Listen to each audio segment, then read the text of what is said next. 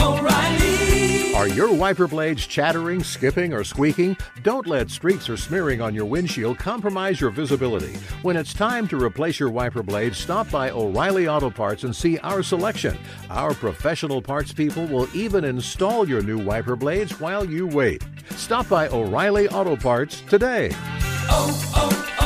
O'Reilly Auto Parts. Hey, it's Jonas Knox. The best athletes don't just play the game, they change it. When it comes to investing, GameBridge is doing the same. Their online platform does things differently because it's designed to put you in charge of growing your own savings. It's intuitive, it's easy, and best of all, it's on your terms. No wonder GameBridge has earned the trust of 40% repeat customers. It's a better way to invest because it's investing your way. Get started today with as little as $1,000 at GameBridge.io. Apple Card is the perfect cashback rewards credit card. You earn up to 3% daily cash on every purchase every day. That's 3% on your favorite products at Apple, 2% on all other Apple Card with Apple Pay purchases, and 1% on anything you buy with your titanium Apple Card or virtual card number. Visit apple.co/card calculator to see how much you can earn. Apple Card issued by Goldman Sachs Bank USA, Salt Lake City branch. Subject to credit approval. Terms apply. Hey, it's Jonas Knox. Winter is coming. Heavy rain, sleet, snow, and ice. Are your tires up for the challenge? In the season's worst conditions, winter tires are a game changer. They elevate traction, control, and confidence. They sell only the best, like the full line of Kumho tires. Go to TireRack.com/sports. Tell them what you drive. Your tires will ship fast and free to your one of over 10,000 recommended installers. TireRack.com, the way tire buying should be. This is the best of Outkick the Coverage with Clay Travis on Fox Sports Radio. Bringing in Dan Orlovsky, let's do a little bit of a bridge between college basketball and the NFL, Dan. I appreciate you getting up early with us, but I'm going to start you with this question. You went to UConn. What happened to your boys in basketball? Oh, man, this is a tough one to start off with. It's sad to see. You know, when I was there, I was actually there one of the years that the men and the women won the national title in 2004 together. So it's tough to see where they are right now. I think a big deal is the conference, the conference that they're in. So Jim Calhoun got to walk into living rooms recruiting and say, hey, do you want to go play Syracuse at the Garden? Now Kevin Ali has to go, do you want to go play Tulsa down in Tulsa? So yeah, it's just, the conference is a big deal. And hopefully something happens here, in the next couple of years where there's some kind of realignment. Now, you played in the NFL for a long time. You just retired in the fall of last year. And I was looking over your stats as I got ready to have you on for the first time. I heard you were on when I was on vacation, and fantastic. We got great feedback on it, so I appreciate you coming on with us again. You played for a long time in the NFL. You started 12 games in about 10 years, if I'm doing my math correct. What was that like? I mean, because I can't even imagine how many big hits you actually took over 12 years. You have to be like one of the healthiest guys to ever have the longevity that you have in NFL history, right? I mean, to have been in the league for as long as you have. Do you wake up with aches and pains, or are you like, man, I feel perfect for as many years as I actually played in the NFL. I just never took that many hits. Or do you feel it even from only 12 games and the practice and everything else? Yeah, I feel it a little bit, not nearly as much. A good friend of mine is a dude named Matt Schaub, who's still playing. He's the backup in Atlanta, and he's probably started 100 games, 120 games, something like that. And, I wake up and I feel it, but it's mainly from just the grind of, I've been playing football and kind of training for football since I was 10 or 11 years old. So 20-plus years of kind of wear and tear in my body with that stuff. But, I know in comparison to, like the guy I mentioned, Matt Schaub, who he's got much more, aches and pains waking up in the morning. I think the hardest thing for me was just having to, in season go through that physical grind of just practice and never have the chance to take advantage of, a lot of guys grind through that pain because they love the opportunity to play and, get it out of their, the competitive nature out of their system on Sundays. I never really had that opportunity to open up. So it was more of a mental grind for me. It was like, okay, I have to continue this Groundhog's Day over and over and over. Speaking of a mental grind, am I correct that you have, is it triplets? I have 6-year-old triplets. Yeah, man. Oh my God! So I've got 3 boys, and I think you have boys too, right? I've got 3 boys who are 10, 7, and 3. So I can imagine what it's like to have, but I can't even imagine what it's like to have 3 at the same time. What was that like? I mean, what was it like to have triple? I mean, when you look back on it now, was it total chaos? I have no idea, but I think there's probably a lot of people out there listening right now that when they hear that, they're like, "Oh my God, I just can't imagine ever having done this." Oh, pure insanity. I mean, for the first year, it was just pure insanity. I mean, remember, I don't know, for the first year, my wife and I never got longer than like a 2.5-hour stretch of sleep because it's not like one of us could just get up and do, any kind of feeding or whatnot because we were out hands. Yeah. We didn't have enough hands. So, I think that was such a blur. And then, I try to tell people the amount of diapers we would go through a day. I think we went through like 45 diapers a day.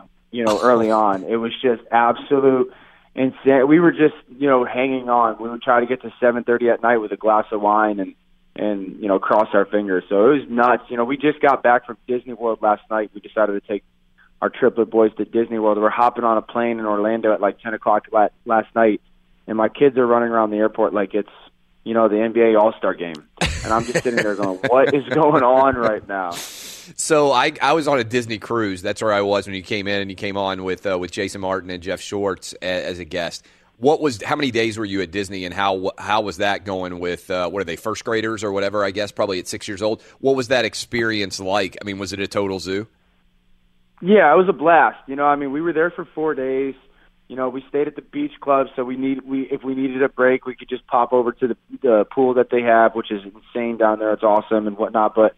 Luckily my wife has got a pretty good handle on Disney, and so we would bring a backpack full of snacks, and if we got into a long line, it would just be like, here, have some goldfish or something, and held them over for some time. It was for the most part, they were good, but, hitting the wall last night, airport, and then on the plane we were that family that you could watch and entertain yourselves with.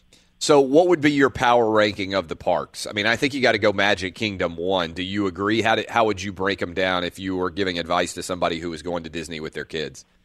Yeah, Magic Kingdom's your 5-tool player. You could do it all there. It's the best place. No matter morning or night, you can hit it all. I think my second favorite is probably Epcot, just because you can get a good bang for your buck with all the rides for kids, but the adults can still enjoy themselves walking around the world and seeing some cool stuff.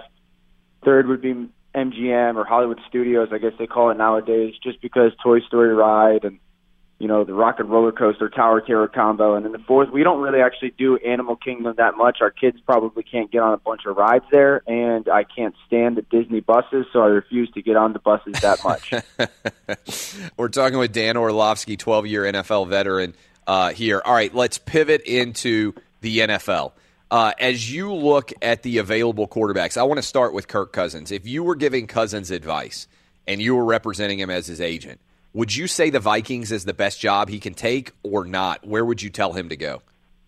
Oh, yeah, I'm telling him dead sprint into Minnesota if the money's even remotely close to each other for a couple of reasons. One, Kirk's still relatively young, and the cap is only going to go up. And so the big thing is, can you still go find a place that you can be successful over the next 3 years, 4 years, and set yourself up for another deal with the cap growing? Because, you've gone through this tumultuous experience in Washington.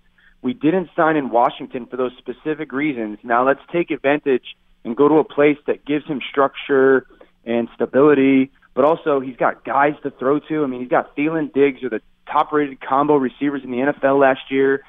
He's got a head coach who's going to be there. He's got a new hot coordinator, and then he's got a defense that, you don't have to go be Superman every Sunday. You don't have to go score 30 points a week. That's such a big deal for quarterbacks to not have that pressure of, I have to go be perfect. So I think it's a dead sprint to Minnesota if the money is even in the same ballpark, because I think it gives him the best chance of success to get a next deal.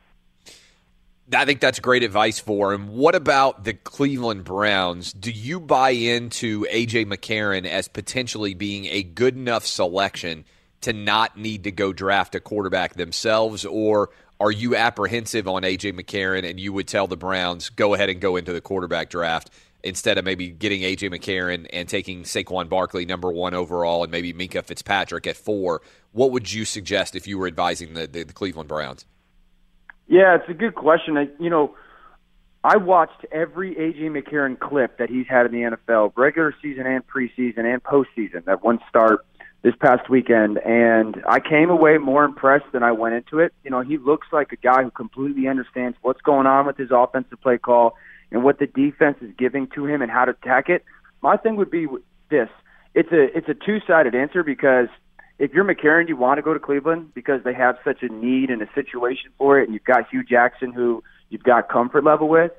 But you also don't want to go to Cleveland because there's a good chance they're going to draft somebody early, and they just drafted DeShone Kizer in the second round last year. So I think if you're the Browns and it's been such a bad situation, you try to figure out a way where you have it both happen. I think you try and sign McCarron and give him a deal that, depending on what his market is somewhat fair to that, step below the Blake Bortles deal type thing. And then I think you try to find, that quarterback that you like with the first or fourth pick. Maybe you feel a little bit better about taking Barkley at 1 if you do have McCarron.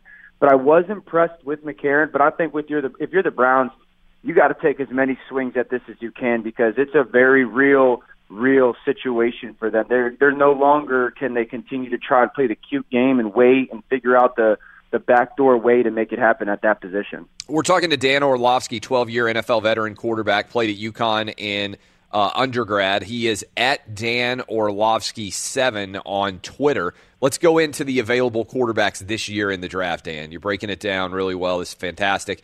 You, I bet, have watched a lot of these guys play their games. You may have watched some of the film from the Senior Bowl, everything else. How would you assess and rank the available quarterbacks out there for this year's NFL draft?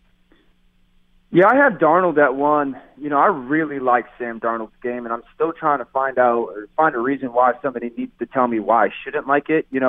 I think that if you look at his game, he reminds me of like a Ben Roethlisberger and Romo combo. I call it like this. He's got this magical sloppiness to him where everything he does just looks sloppy, even the good stuff and then the bad stuff. And so that's stuff that you can't coach, though. It's just you're born with this talent, and I think that's what separates him. People talk about the turnovers.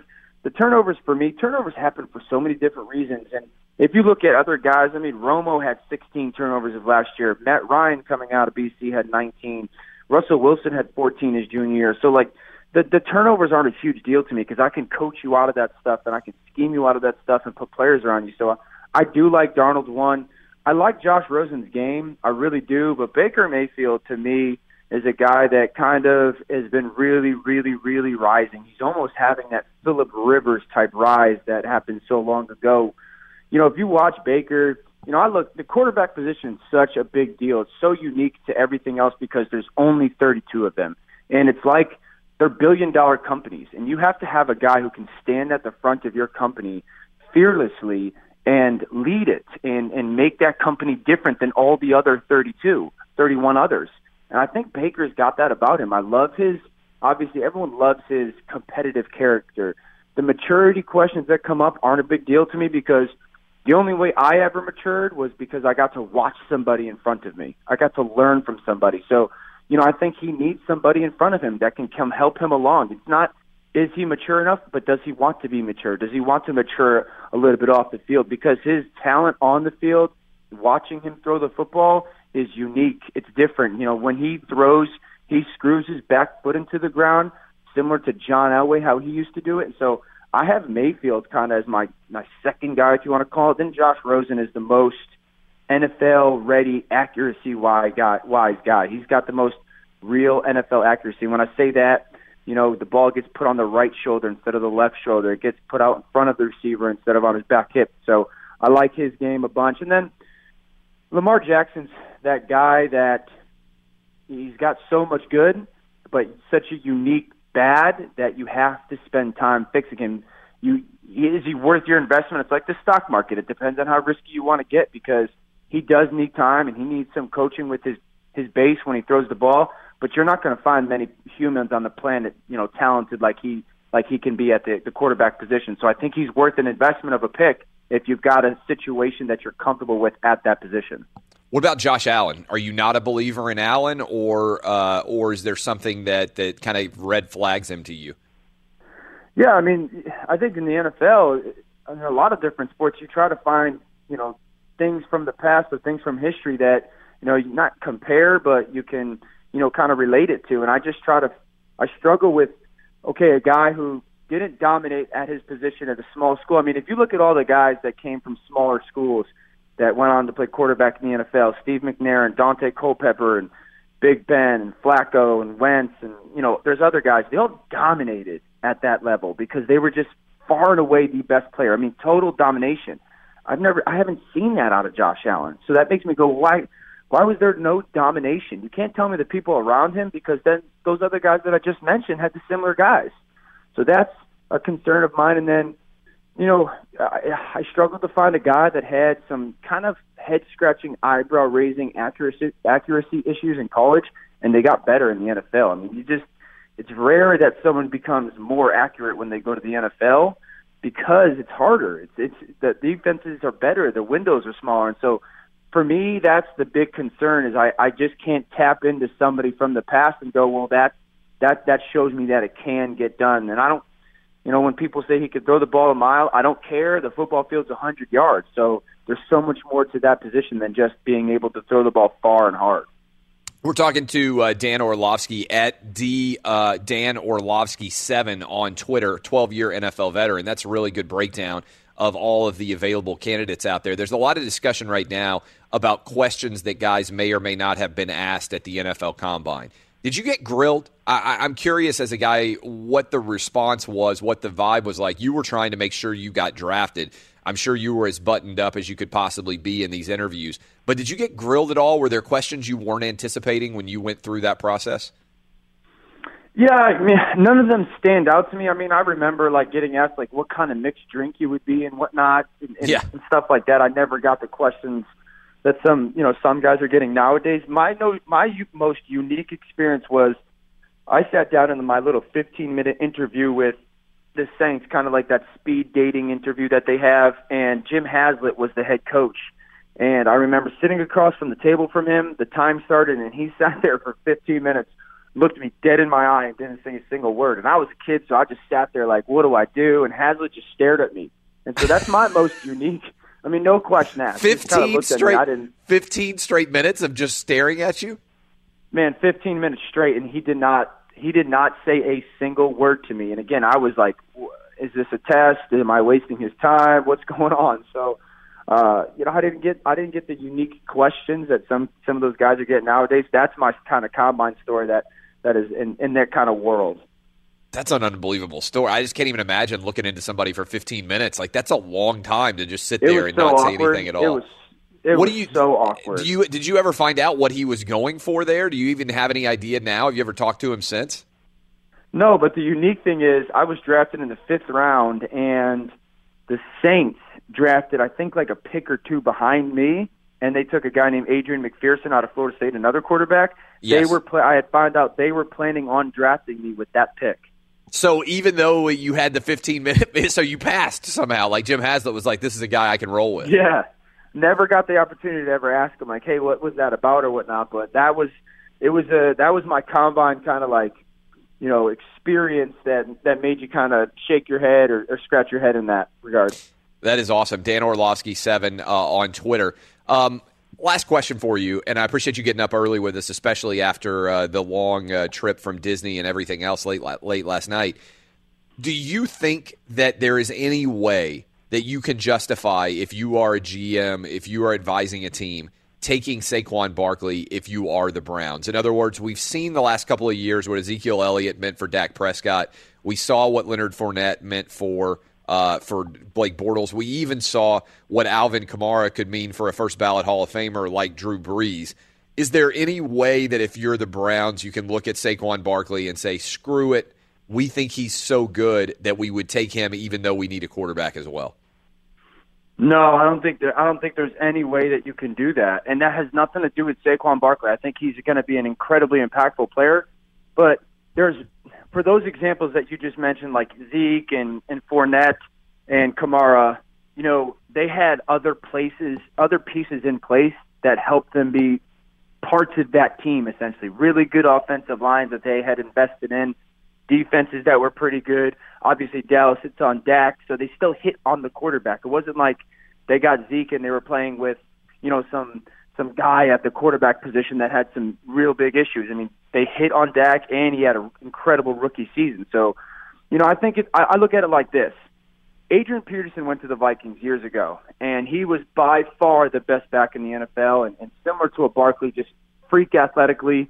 But the Vikings were still held back. Even though they were a pretty good team, they had some pretty good pieces, they had this back that was incredible, they still didn't do anything with it because they needed the quarterback position. And you need that position in the NFL to win or to have a chance to win on a consistent basis. And I think the Browns are in such a situation where, they've tried to get cute, and they took Brandon Weeden a little bit later in the first round, and then they had Manziel a little bit later, and they made some, they've tried to kind of get cute with it and, get the 2-for-1 deal.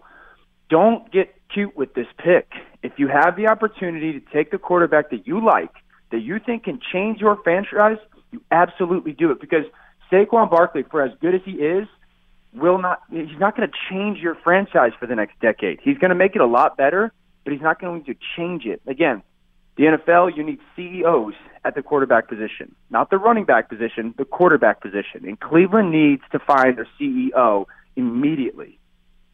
Outstanding stuff, Dan Orlovsky. Go follow him on Twitter at Dan Orlovsky7. Thank him for getting up early with us. We'll definitely talk to you again soon, my man. Thanks for having me, man. I appreciate it. Be sure to catch live editions of Outkick the Coverage with Clay Travis weekdays at 6 a.m. Eastern, 3 a.m. Pacific. Got an awesome guest for you here, Charles Davis. And I got to tell you, I texted him this as well. My boys, so I've got a fourth grader and a first grader, and this year they have become obsessed with the Madden football game. They'll play it all the time. And I think I read that you were going to be the voice of Madden. But I got to tell you, it's such a weird experience as you're walking through. And this happens sometimes in the old college football game too, because I got to know Kirk Herbstreit a little bit. But when you know the person who's calling the game and you hear them on the video game, it's so much stranger to me than hearing them actually call a game, which you're kind of used to. Charles Davis, he's at Fox Sports, NFL Network, and he's the voice of Madden. Have you started to meet younger kids who hear your voice and they're like, wait a minute, you're out at Starbucks getting a coffee, or you're out and they just hear your voice and they may not recognize your face, but they say, wait a minute, you're the Madden guy. Has that started to happen to you yet? Hey, good morning, Clay. Actually what's happening is the older person, right, the dad or older brother or someone will occasionally recognize me and then tell the younger ones. And the younger ones are like, oh, okay. And then they go right back to what they're doing. but it is fun. It's a rush. And I've told people this many times, and it is very true. Our son is 20 now. And when we got the gig, the best reaction I ever got about anything I've ever done that he's been aware of was the Madden game. Didn't matter if we've called BCS National Championships, Yes. NFL football. The Madden game sent him over the top, and then his friends, who he's had most of his life, they start showing up at the house more in the immediate aftermath. And I was like, I've known you guys since you were 5. What's all this? Madden. So it is a big, big deal for people who play the game, and fortunate to be a part of it, Clay. Very fortunate. We're talking to Charles Davis. He is at CFD22 on Twitter, at CFD22. Go say hi to him. Thank him for getting up early with us, joining us here on Outkick the Coverage. Before we get into football talk, really, I know that you are a University of Tennessee graduate, and it's been a long time since the University of Tennessee has won a title in a major men's sport like basketball or football. How much have you enjoyed watching the Vols this year and the job that Rick Barnes has done? It's been a blast, and it started for me when they beat Purdue. Yeah. You remember in one of those preseason tournaments? Yes. I remember I walked in the room, and they were playing, and I'm watching, and also, what? Because I knew Purdue was going to be very good this year, and I know we were picked, 13th in the preseason, and I just didn't have high expectations. Now, Mike Keith, the voice of the Tennessee Titans. He's also a fellow Vol. And Mike had told me in preseason, he said, I think they're going to be better than what people think. And I said, are you just being optimistic? Or he goes, no. He said, I think they're going to be better than what people think. And so Mike had it early. I didn't have it at all, but it's been an absolute blast and a kick. And what really gives me a kick is not only did Tennessee win it, but they tied with Auburn with Bruce Pearl, our former coach, who Tennessee fans have pined for ever since he had to leave. And then how about this way the season started for Bruce Pearl and Auburn? They lost to a Division II team in an exhibition game, and then ended up winning the SEC. And also, as you remember, with all the NCAA stuff and what have you, they got on Bruce early, and Bruce was defiant about the whole thing. And now here he is, a co-SEC champ. So it's been a strange year in the SEC, but a very rewarding one if you wear Tennessee orange or Auburn orange. There's no doubt about that. We're talking to Charles Davis at CFD22 on Twitter. Go tell him hi. All right, so you just came back from the NFL Combine. You guys do an incredible job covering that, breaking down all of it. I find myself just addicted to it. I'll sit and I'll put it on the NFL Network, and I'll see what these guys are doing in their Combine drills. And I want to start, obviously, it's not going to shock you, at the quarterback position. Did you see there? Were you disappointed Sam Darnold didn't throw? What did you think of the drama surrounding Lamar Jackson? When you left, what did you think? Had any of your impressions changed of the top guys in the quarterback position? Great questions. I'll start with the drama with Lamar Jackson. Not surprised at all that the drama was there. We still haven't totally cleared every hurdle with all of that. But I also don't think it's as cut and dried as it used to be. And, and I'll just go ahead and get to it, Clay. There's no sense in me talking code, right? Black quarterback, athletic, switch him to another position. We're well past that, all right? People want quarterbacks who can play. Lamar Jackson's accuracy is up for debate. Just as if we're talking Josh Allen's accuracy, we're talking Lamar Jackson's accuracy. But, of course, him being a black quarterback now changes the dynamic of the conversation. Everybody's leaping at this and that and everything else. I thought Bill Polian took some unnecessary grief. I heard his entire interview. He said, I would move him to wide receiver with his general manager's cap on. Everybody took that to a totally different level. At the end of the conversation, Bill said, Clay? He said, but God, if he wants to be a quarterback, he should go and try and be a quarterback. I just think he'd be a dynamite wide receiver, and I wouldn't want to wait to make the switch. So I thought he took some unnecessary grief on that one. But by the time it's all said and done, I think he made his statement he wants to be a quarterback, and he should be. And that's why he didn't run or jump or do anything else at the Combine. That was a silent message. Yeah. Judge me as a thrower. I'm glad you brought that up. Now, you also, in addition, you mentioned calling the BCS title game and everything else. You're a big college football fan. So what I said on this show was, I said, man, and you're down in Florida, so you're completely steeped in this. We're immersed.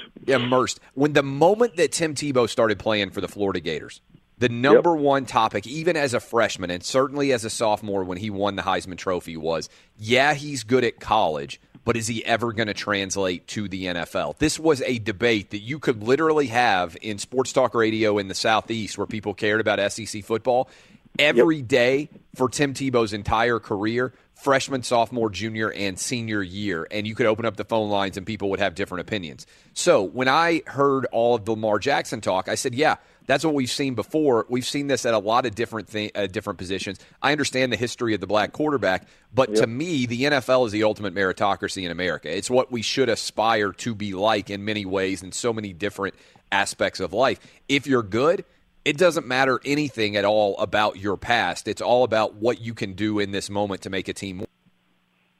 Matt Jones to wide receiver. That guy couldn't get tackled in SEC football. He ran a 4.3 at 6'6". He obviously had major off-field issues, but you remember watching him. Like, I don't remember watching a guy who was more frustrating because you're watching him run. He's like Vince Young. Nobody can hit him, but they decide they need to move him to wide receiver. Scott Frost moves to defensive back, secondary. I think. Yeah, after winning a Heisman Trophy. You've got lots of guys over the years, regardless of their race. And the point with Tebow is a lot of teams were saying, hey, we want to see him run drills at H-back, or we want to see him run drills at tight end. That's where he really projects at the next level. And Tebow would never do it. And that's to his credit because he said, no, I'm a quarterback. But all those guys won Heisman trophies or were Heisman Trophy caliber athletes as well.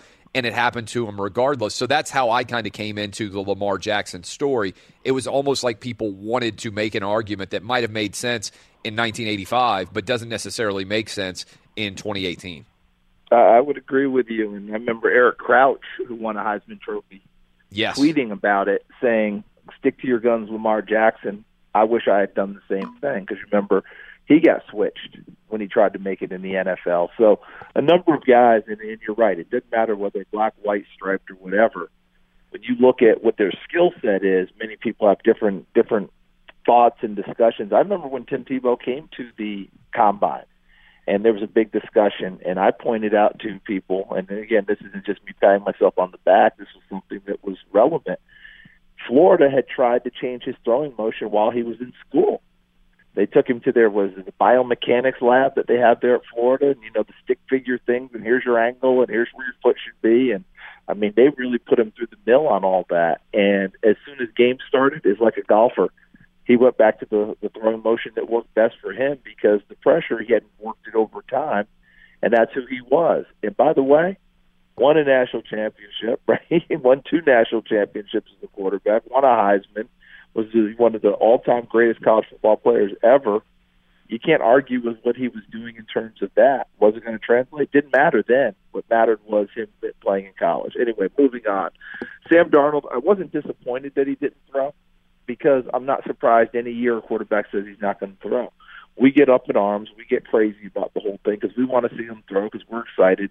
And then when they don't throw, we jump on them. Hey, be a competitor. Wish you would throw. Wish you would do this. And then when he throws at pro day, we don't talk about it anymore because that's what's going to happen. He's going to throw at pro day. We're going to see it. And if he throws well, we're not going to discuss it. If he throws poorly, we're going to say, I wish he'd thrown the first day because maybe we would have seen something different.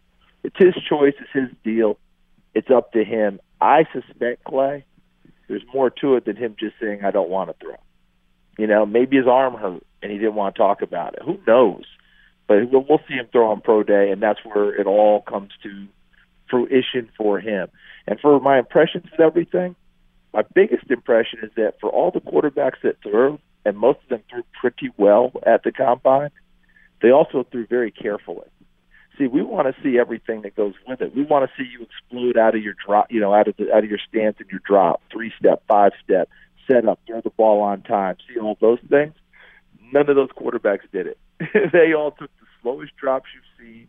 They all took the most careful drops you've seen, and then they set up and threw the football. Do I blame them? No. They're working with receivers they don't know. They don't quite trust them on their breaks. They want to make sure they're ready to throw the football. And a lot of times, instead of anticipating the break, they're making sure they saw the break happen, then throw it. So on any comeback routes, Clay, when the ball is supposed to be caught at 12 yards, a lot of times it was caught at 8 because the quarterback was making sure they had come out of their break and were coming back towards them before they threw the ball. But that's understandable, again, because, again, the trust factor is simply not there because receivers all run things differently until you get to know them. So all in all, I thought the quarterbacks threw well. I thought Mayfield threw well. I thought Josh Allen threw well. Of course, the biggest arm there. Josh Rosen threw it pretty well. He actually skipped one, which we cracked up about because I can't remember last time I saw Josh Rosen skip the pass. The rest of the time, it was fine. Lamar Jackson was extremely careful throwing the football. It was like he did not want that ball to hit the ground at all. I thought he was aiming it. He never really turned it loose. But the arm is there, so you don't worry about that a heck of a lot. Mason Rudolph. The thing about Mason is he is a big, big guy from Oklahoma State, but he doesn't have the arm to match his size. He is not a big-armed guy, and I think that throws people. People have to get comfortable with that a little bit, but his college numbers were absolutely huge. And then, of course, Darnold did not throw. So those are the big guys we're talking about in terms of what we saw at the Combine. Oh, yeah, I forgot Mayfield. Mayfield I thought was accurate, sharp, all the things that you've seen on tape. But, again, he was doing the same thing with his drops that everyone else was. But this kid, he eats up bright lights, okay? He does not care. So the bigger the light, the brighter the light, the more Mayfield wants it to be there, and I think most people like that in their quarterbacks. We're talking to Charles Davis at CFD22. Is it fair to compare Baker Mayfield to Johnny Manziel? It is in terms of playing, rallying a team, how people gravitate towards him. But here's where things are a little bit different. Manziel was the kid that showed up on Saturday and made magic, Clay. Mayfield's the kid that came in on Sunday and watched the film and then worked it throughout the week. Johnny, you just wanted to get to game day. Mayfield, he was there the entire time getting ready for game day. I'm a lot more comfortable with that guy than I am with Johnny football. And that's what the main difference is. I know Baker gets tired of the comparisons. He gets upset with them. I understand that. But he's not that, and the pros know that already, and they're finding it out more and more. It's not the same kid by any stretch of the imagination. Yeah, he had the off-field issues. Yeah, he threw the flag down at Ohio State. Well, remember the year before, Ohio State went to Norman, and didn't they beat the heck out of them? Oh, yeah. I mean, they pounded them. So, like any kid, you get revenge in a big game, national TV, and after the game, if you want called a little over-exuberant, that's fine. As I've said numerous times, the thing that bothered me more was Kansas. Okay, the Kansas kids don't want to shake your hand. Okay, that upsets you. I get it. They're not showing the class that you're looking for from them and you've been taught to do. All right, fine. I don't know that you need to grab your crotch at them later when you know you're going to beat them 800-0 anyway. Right. That was my biggest issue. Is like, go get your 4 touchdown pass and get your ball cap and come hang out over here and then laugh at them. They're barely playing college football. Why are you worried about that? I think that's where he's getting grilled more with the NFL than anything else. They don't want to be Don Quixote, Clay. They don't want him sleeping in shadows. They want him tilting in windmills. If he quits doing that, I think he's got everything you're looking for. But, no more snarky tweets when my colleague Bucky Brooks puts a cogent analysis out about you. If you hear my voice right now, Baker, and you should know better because you know me and we spent our time together. Don't throw one at me about, don't doubt me. We know that. Keep the chip on your shoulder, but you don't need a boulder. Just go play. Love the Don Quixote reference early in the morning here from Charles Davis at CFD22. All of that analysis is fantastic. If you were advising the Cleveland Browns, they brought you in and they said, okay, we've decided we're going to take a quarterback at 1. Who is your guy that you are convinced at 1 would be worth it for the Cleveland Browns? Here's the problem everyone runs into, and it's one I run into in my life. It's the John Maynard Keynes play. We live our lives, and I'm paraphrasing, we live our lives making decisions about which we will be least criticized for doing, right? So well said, especially in a social media era. There are so many people every day who worry about what everybody else is going to think, and so instead of taking a risk and taking a chance to shine brightly, we all many times make the decision that draws the least attention and the most praise, even if it's not the right decision for us. Yes, and I wake up every day battling that myself. Yep. Okay? What is it going to be? What is the right thing? You got a Cleveland Browns team that has gotten better even though the record doesn't show it. You got a Cleveland Browns team that needs someone to rally around, and Mayfield's the type of kid that people rally around like crazy.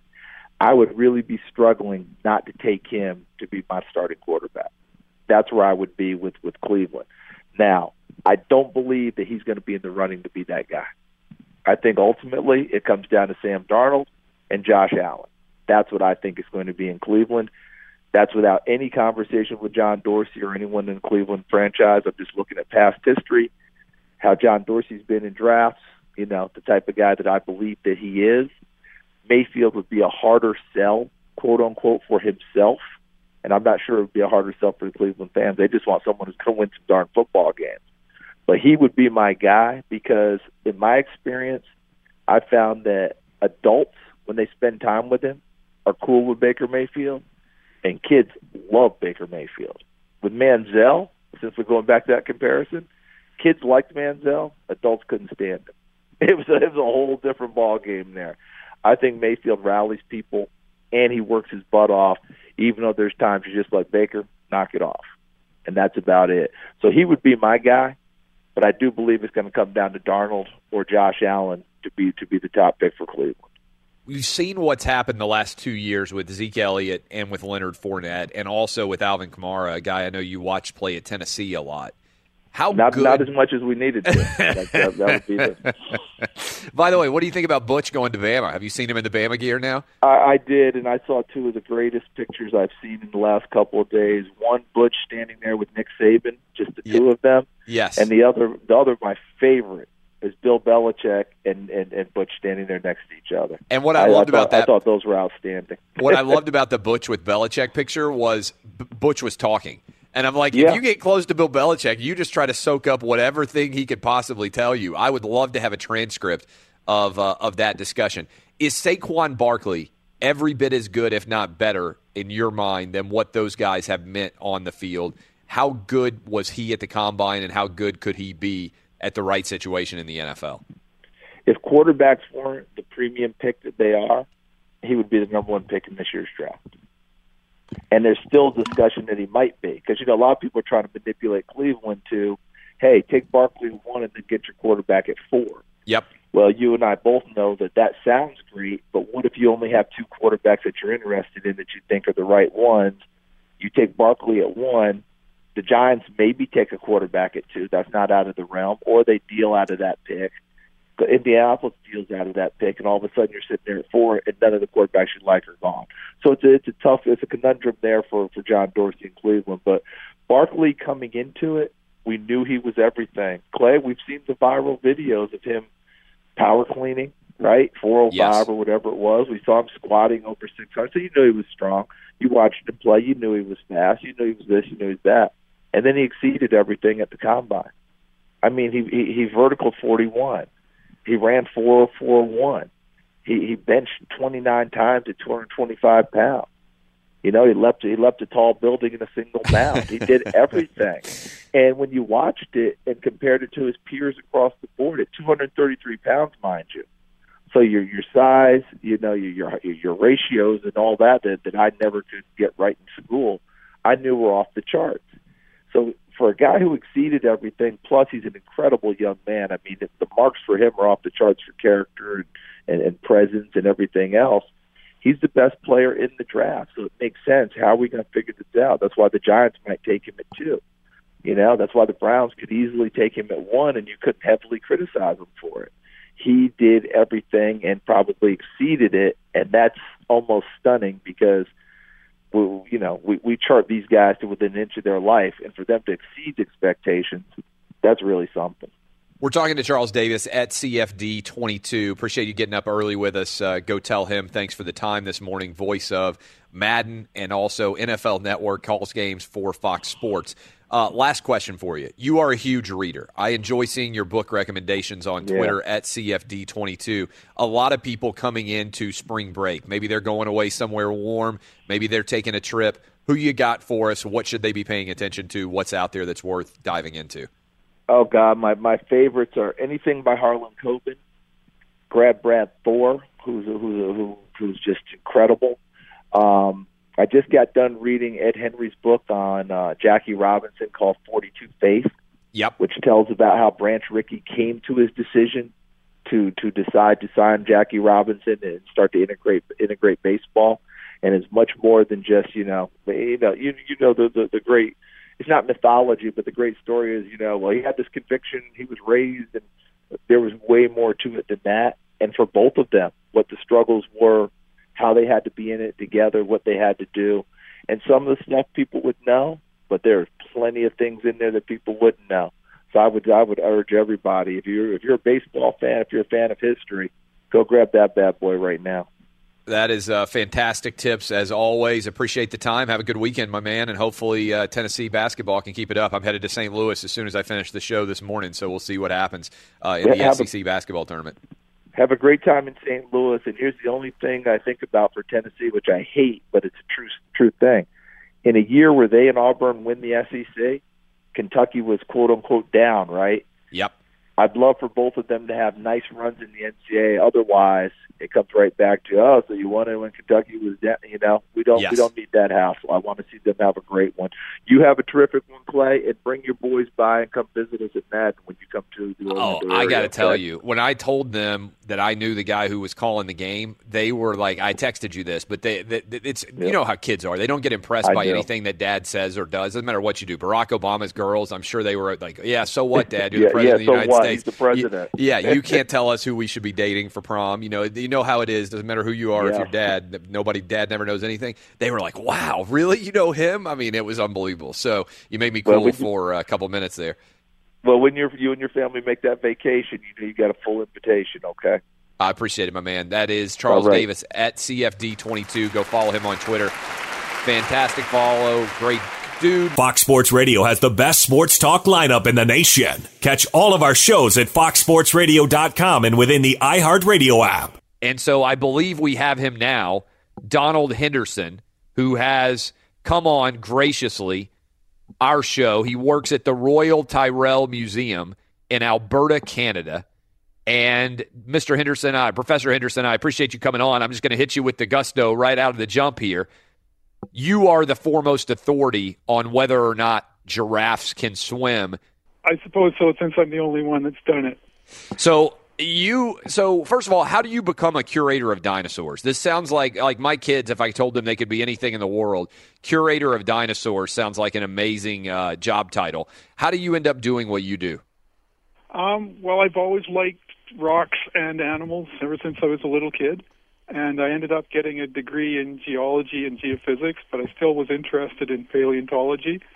And then I went to graduate school and got a PhD in vertebrate paleontology. And I just worked really hard and did publish some interesting science and made a name for myself. And then when the job came up, I got hired. What is your favorite dinosaur? I think it has to. It's a tough choice between Stegosaurus and Brachiosaurus. All right, I'm familiar with the Stegosaurus. What is it about those two that make those dinosaurs your favorites? You're most interested. I like Stegosaurus because it's just so weird. It's got these unbelievable big plates on the back of it, on its back, and it's got those awesome spikes on the end of the tail, and then it's got an absolutely tiny brain. It just, ever since I was little, I thought it just looked so bizarre. And I like Brachiosaurus because it's so big. It's huge. Brachiosaurus is like bigger than a brontosaurus. Is that accurate, or how big would it be? Yeah, okay. It'd probably be about 40 feet. The head's like 40 feet above the ground. 40 feet above that. So this is crazy. Like, now you got into, and this is fascinating, like computer simulations, because the other question we had was, could dinosaurs swim? And I was like, I have no idea. I mean, obviously we know that some animals that lived like partly in the marine life and obviously otherwise on the land could swim. But like a Tyrannosaurus Rex, like your theory is that a Tyrannosaurus Rex, even with those short arms and sort of an odd shaped body, would have been able to swim. Yes, I've actually I made like 3-dimensional models, and I put lungs in them, and a lot of dinosaurs have air sacs as well in their bodies. And they're really light, and they float with the head above the water, so the animal could swim. And the way their hind legs work, they basically do like a type of dog paddle, almost like pedaling a bicycle. And they could probably manage. How often do you think a Tyrannosaurus Rex would have swam? Not very often. Like in a flood? Like, is that the only time they would have really ever managed to end up in water that would have been deep enough for them to need to swim? Yeah, I think it's more a case of they're being a bit unstable, maybe tending to tip to the side. And if you look at their bodies, they're not really meant for swimming. They're kind of chunky, and they haven't got webbed feet or anything. But most animals can paddle a little bit, and like pigs can swim. It is an interesting question, because that's to it. We were debating whether or not there's this cow that had been fleeing from being killed, and it had fled to an island. And we got into a debate, and my theory was that all animals probably could swim, because at some point in time there would have been a flood, there would have been something where they would have been challenged with it. You have done all these mock-ups and models and everything else, and one of the most fascinating debates we got into was whether or not a giraffe could swim. What's your research tell you about whether or not giraffes can swim? Well, it was people noticed that giraffes didn't seem to like go into water, and they were loath to go in. And so I made my model, and I started calculating, would it float? Yes, it does, but it floats in a really awkward way, and it'd be tough for them to breathe. But a real problem is their legs are so long, and to try and pull that leg through the water, the drag on the leg, the water resistance is just huge. And the giraffe would quickly just become exhausted trying to swim. We're talking to Donald Henderson. He is the curator of dinosaurs at the Tyrrell Museum. He is solving all of our animal-related controversies and questions surrounding their swimming abilities. What animal were you stunned to find out could swim really well? that you didn't anticipate? I guess I was surprised. So I did a paper a couple of years ago about sauropod dinosaurs, so the long-necked things like Brontosaurus. Yeah. I found they float. They're a bit unstable, but if they could touch bottom, they could just punt along. No problem. That was a huge surprise. Why did they float? Because their bodies are full of air sacs. Interesting. So like birds today have a very sophisticated lung. They have the normal lung, and then they've got the system of air sacs to pump air really efficiently through their lungs. And it's pretty sure now that sauropod dinosaurs had a similar breathing system. To breathe through that long neck, they would have needed a super efficient lung. So having all these air cavities and lungs in their body makes them float like a cork. And, so they just punt along, no problem. Do you think we'll ever be able to bring, through cloning or any other method, maybe the Michael Crichton from Jurassic Park idea of extracting dinosaur DNA, do you think we will ever be able to bring dinosaurs back to life? Based on the evidence so far, I have to say no. The DNA molecule, it's really big, but it's quite fragile, and it's chemically unstable over millions and tens of millions of years. So you can get DNA, but it's just isolated little chunks and fragments. You can't really do much with it. So it's a great, fun idea, but I don't think the fossil record's going to be that good. What about other animals that are closer to our recent past? Say the woolly mammoth or the saber-toothed tiger, animals that have gone extinct but are not as far away. Is the DNA less degraded in those kind of animals? Do you think we could bring any of those back? Yes, I think that's doable, especially frozen mammoths and animals from the tundra, like in Siberia or northern Canada. I think there's a real chance that we could bring them back. And mammoths are closely related to living Indian elephant.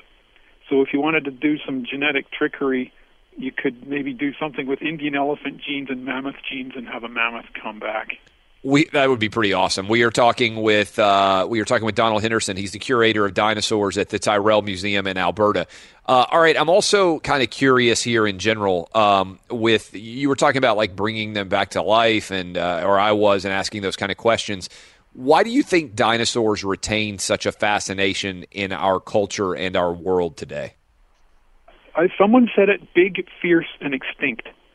So they're these amazing, dangerous creatures, but they're safely away in time from us. They're not a real threat.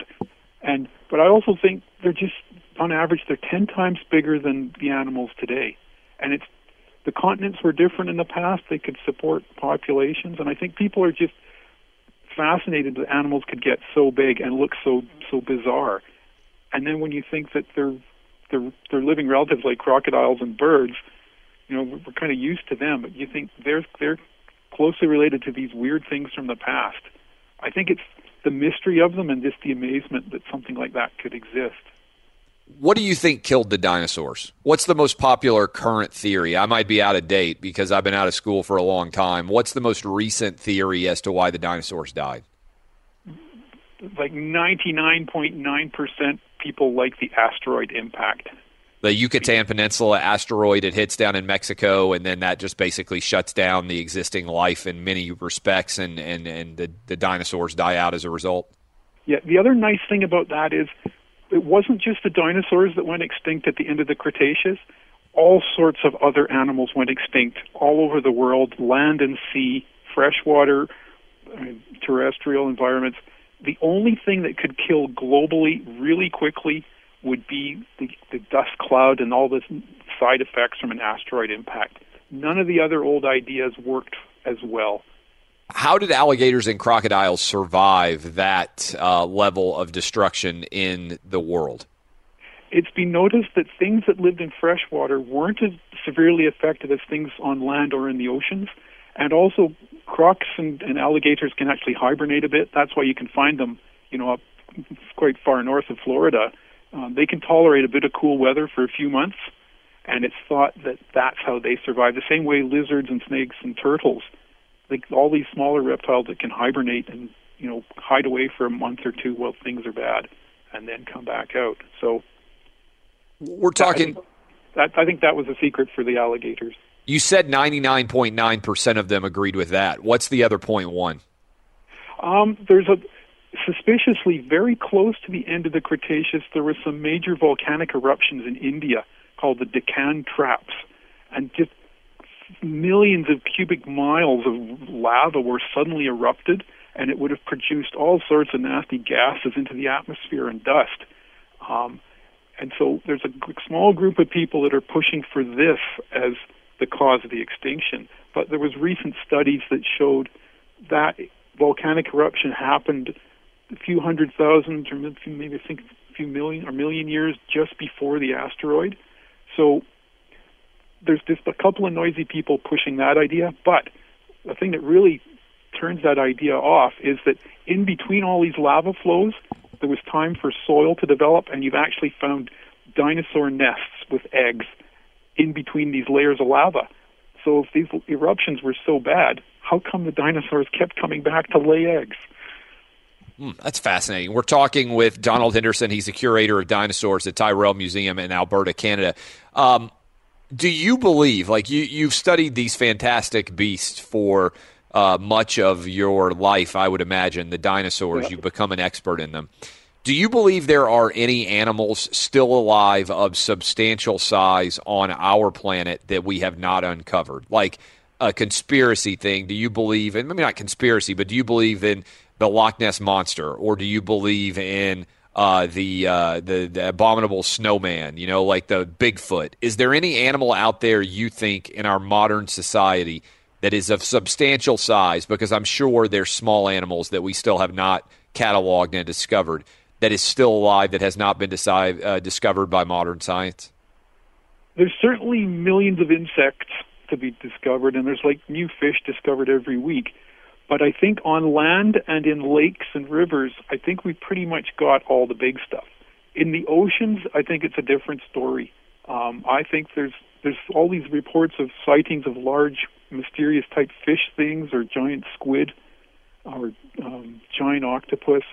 The oceans it's really hard for us to explore the oceans. It's dark and it's cold, and we can't handle those pressures and stuff. I think the oceans are seriously underexplored. And I think if we're going to find any surprises, it will be in the oceans. When I was a kid, for the longest time, even into my 20s, I really thought the Loch Ness Monster could be real. But then I learned that body of water, same like the Finger Lakes in New York, there was people talked about some sort of lake monster in New York State. These lakes didn't exist before the last ice age. So where were these things during the Ice Age? So as much as I would like to have a plesiosaur alive, like Loch Ness Monster or that thing from New York, I'm afraid they really are gone. So no Loch Ness Monster. We also got into a big debate, and this is our final question for you, on how animals move from one continent to another. And there are obviously lots of monkeys in Africa. And they have been there for a long time, and I think their base is in Africa. But also there are monkeys that are in South America, and they've kind of spread a little bit into Florida because everything lives in Florida now. And there's all these different theories about how the monkeys got from Africa to Latin America. And one of them is just the theory that somehow they ended up on a vegetative raft, which I just find impossible to believe. Have you ever studied how these animals spread from one continent to another? Do you have any theories about how we ended up with monkeys in, for instance, Brazil? Yeah, it's not my idea. People have known for a long time that the continents are moving around, and Africa and South America used to be joined together in the Jurassic, and so they've been moving apart. They're still moving apart. So I think a long time, tens of millions of years ago, when the continents were closer, it is reasonable to think that things got on rafts of vegetation, washed out to sea in floods.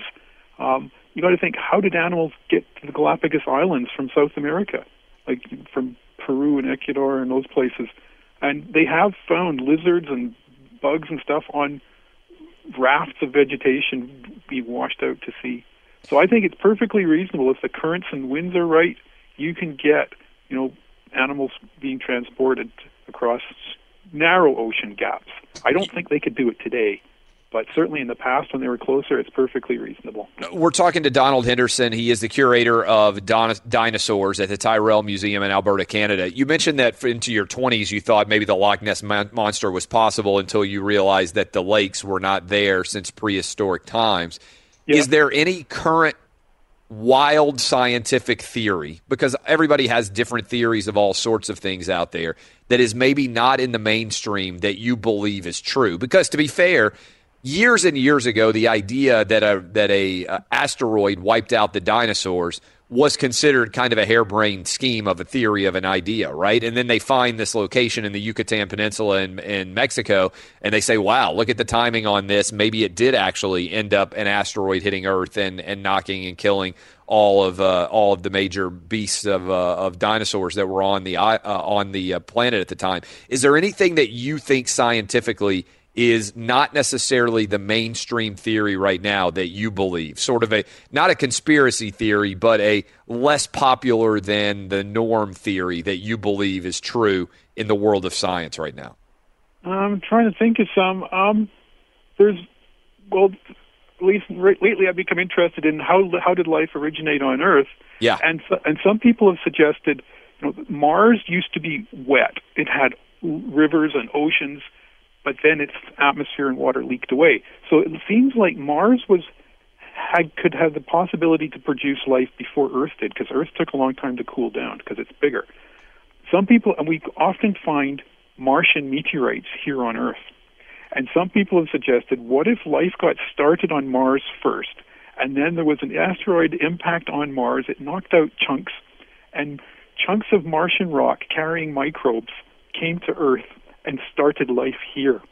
So you might say that we're like Martians. We're all Martians. Yeah. I think that's a really fun idea. It would need more testing. Can microbes and organic compounds travel through space? Some can. And, it's a really interesting idea. And we'll just have to wait and see. If once we get people on Mars, they can start looking at the rocks properly. I'll bet large sums of money we'll find fossils on Mars. That would be pretty wild to start finding animal fossils on Mars. That's actually really cool to think about. The robots we've got sending there now are pretty good, but they're not really set up for exploring for fossils. Wow, that's great to think about, what kind of life might have been on Mars. Thank you for the time. I appreciate you spending Friday morning with us. It's Donald Henderson. He's the curator of dinosaurs at the Tyrrell Museum in Alberta. Thanks for the time, my man. Be sure to catch live editions of Outkick the Coverage with Clay Travis weekdays at 6 a.m. Eastern, 3 a.m. Pacific. Casey Smith joins us now at KAYC Smith, as she does every single Friday. She's on a bachelorette party down in Charleston. You know what you need on the bachelorette party, Casey? You need a Canadian dinosaur expert to just come in. Instead of strippers, you just come in and just dominate that room by answering every dinosaur question everybody could possibly have. I can't believe that there's an actual job title of a Canadian dinosaur expert. I don't know how you get that in life, but that's awesome. I have no idea how I'm going to follow this interview up. But yes, if he wants to come to Charleston, South Carolina and sit in a room full of drunk girls, I'm sure everybody would welcome it, because that sounds much more interesting than a male stripper. I'm going to be completely honest. So how many girls are on the Charleston bachelorette party? And so far, how would you assess the vibe of the Charleston bachelorette party? So there are 9 of us, and all of us are from Texas and now kind of spread out across the country.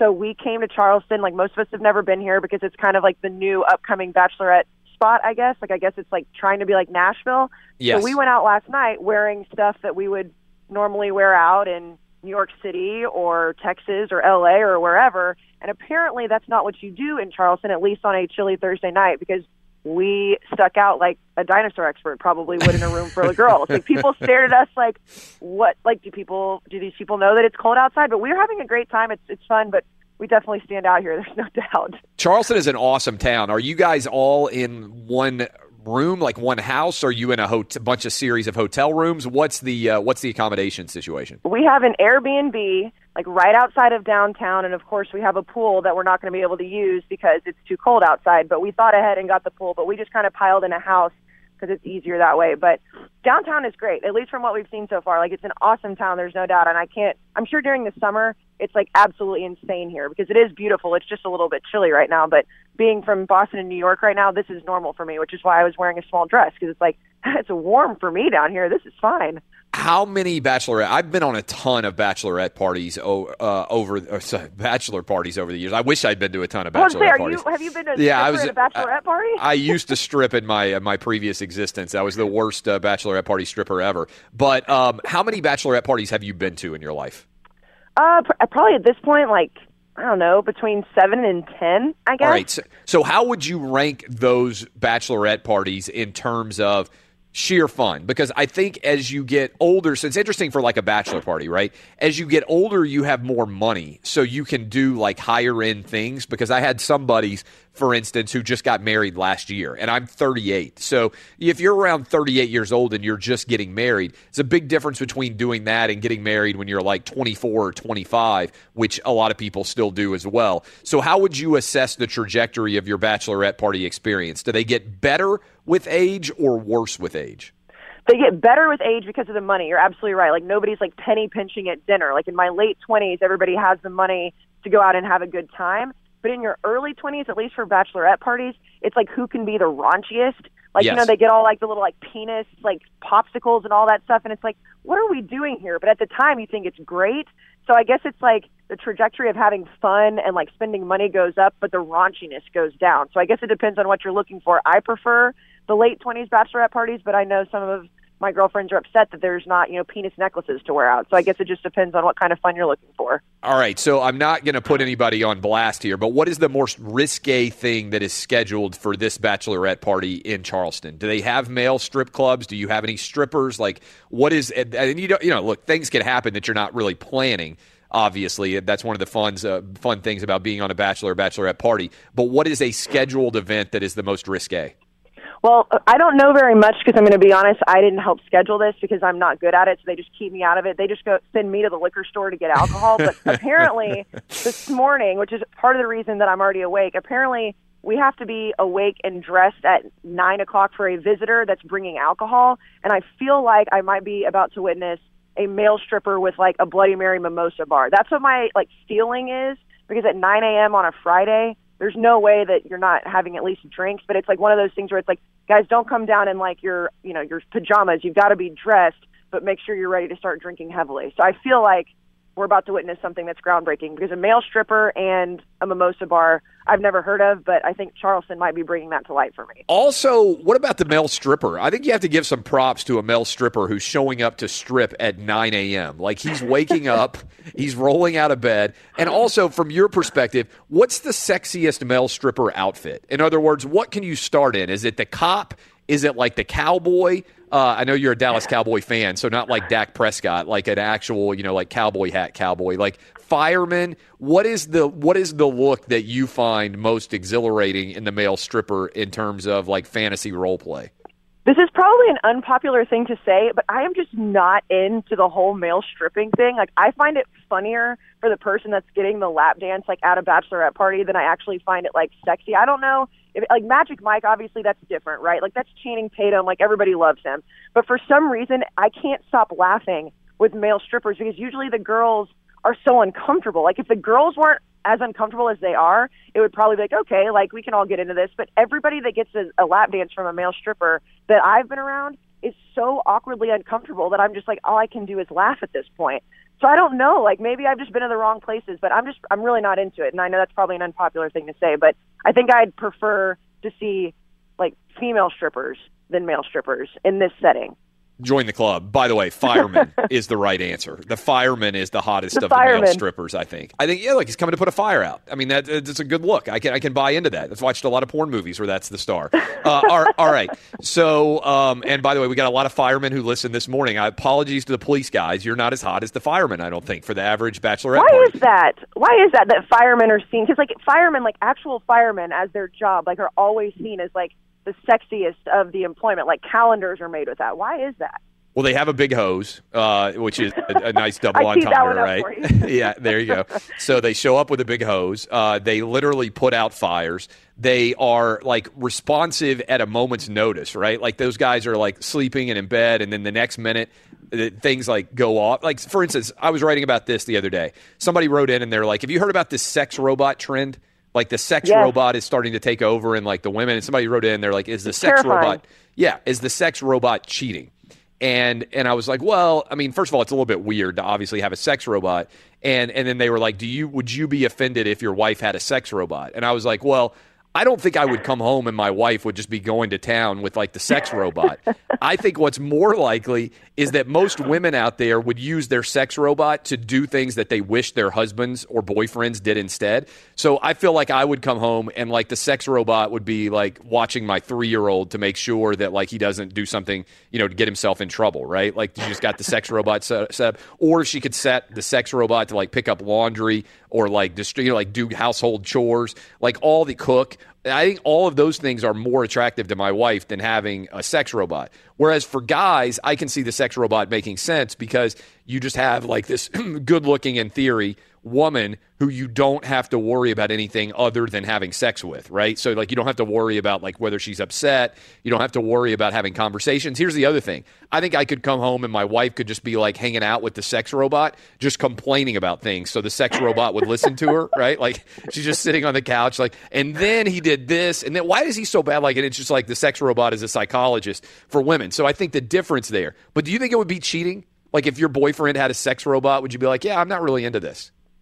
Yeah, I mean, I wouldn't necessarily call it cheating because there's not like a pulse, but at the same time, like if you are in a relationship with somebody and they feel the need to go get a sex robot, like it's probably time to break up. Like either you're not doing something right or they're just out of their minds. Because I feel like if you're in a true relationship, especially before you get married, right? I'm not married, so I know things change. But if you're just dating somebody, like that's supposed to be like the time you're having like the most sex and all that stuff before, like why would you need a sex robot? Like, I would just think he's a weirdo and I'd break up with him. Yeah, it seems weird that you would have a sex robot if you're a single guy. I think it's definitely weirder. We're talking to Casey Smith at KUIC Smith. She's on a bachelor party in Charleston. So let's go. You're just moving to New York, but you're having to leave behind the Boston Celtics in the midst of their run.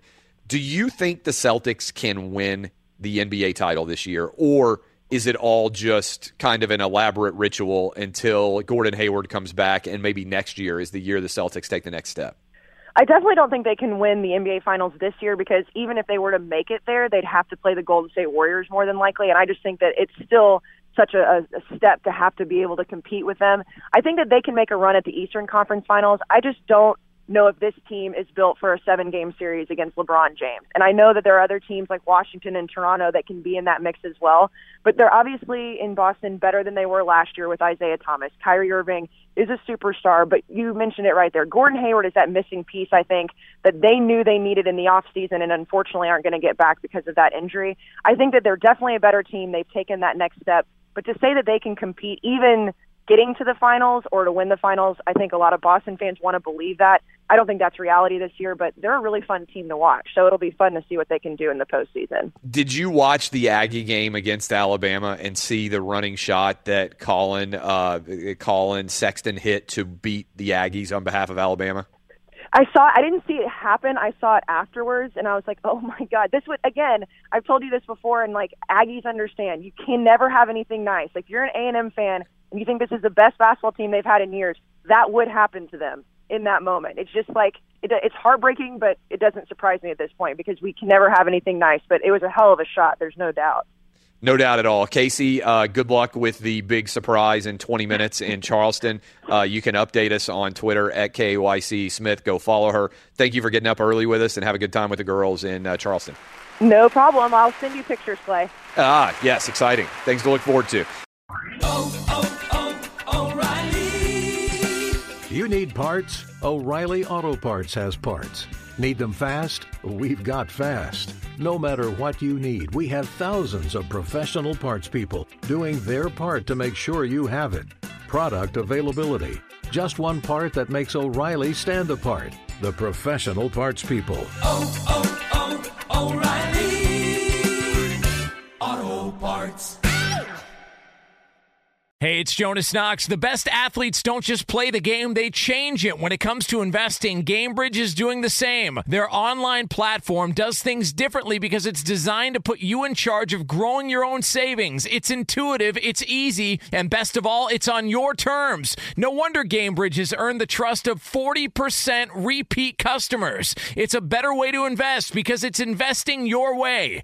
Get started today with as little as $1,000 at GameBridge.io. CNN_'s Guide to Sleep has tons of recommendations for products that can help you get the best night's sleep ever. All right, let's face it, most of us have had trouble falling or staying asleep at some point, and there are a lot of products and hacks claiming to be the solution to our sleepless nights. That's why the CNN_ team spend hundreds of hours testing products to find the ones that can make a huge difference in the quality of your slumber. Visit underscore.com now for our ultimate guide to getting better sleep.